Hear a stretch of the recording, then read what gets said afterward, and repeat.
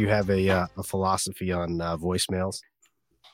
I mean, when you're using, parallel dialer, you're not dropping voicemails, but I'm not opposed to voicemails for like if you're not using something like this and just keeping them, sort of vague. I mean, essentially, it's another touch point, right? Most people are listening to voicemails or reading voicemails, and it's especially if you're calling mobile, like it's just another touch point to build some familiarity. Like, do I expect that if I leave a voicemail, somebody's going to actually call me back?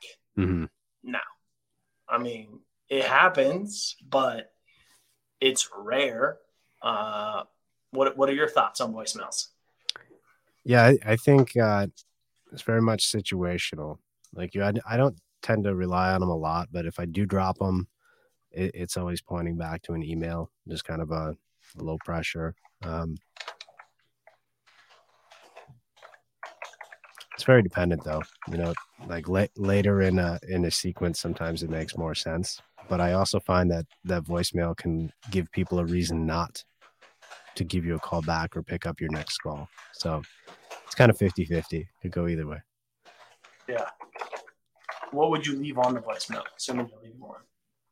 Just hey, this is Zack. Drop some relevant reason why I reached out.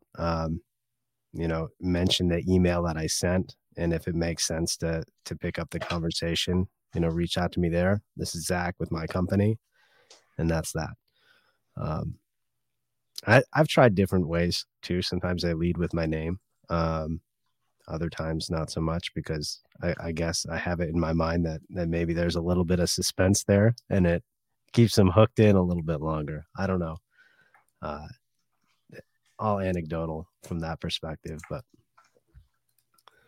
Yeah. Yeah.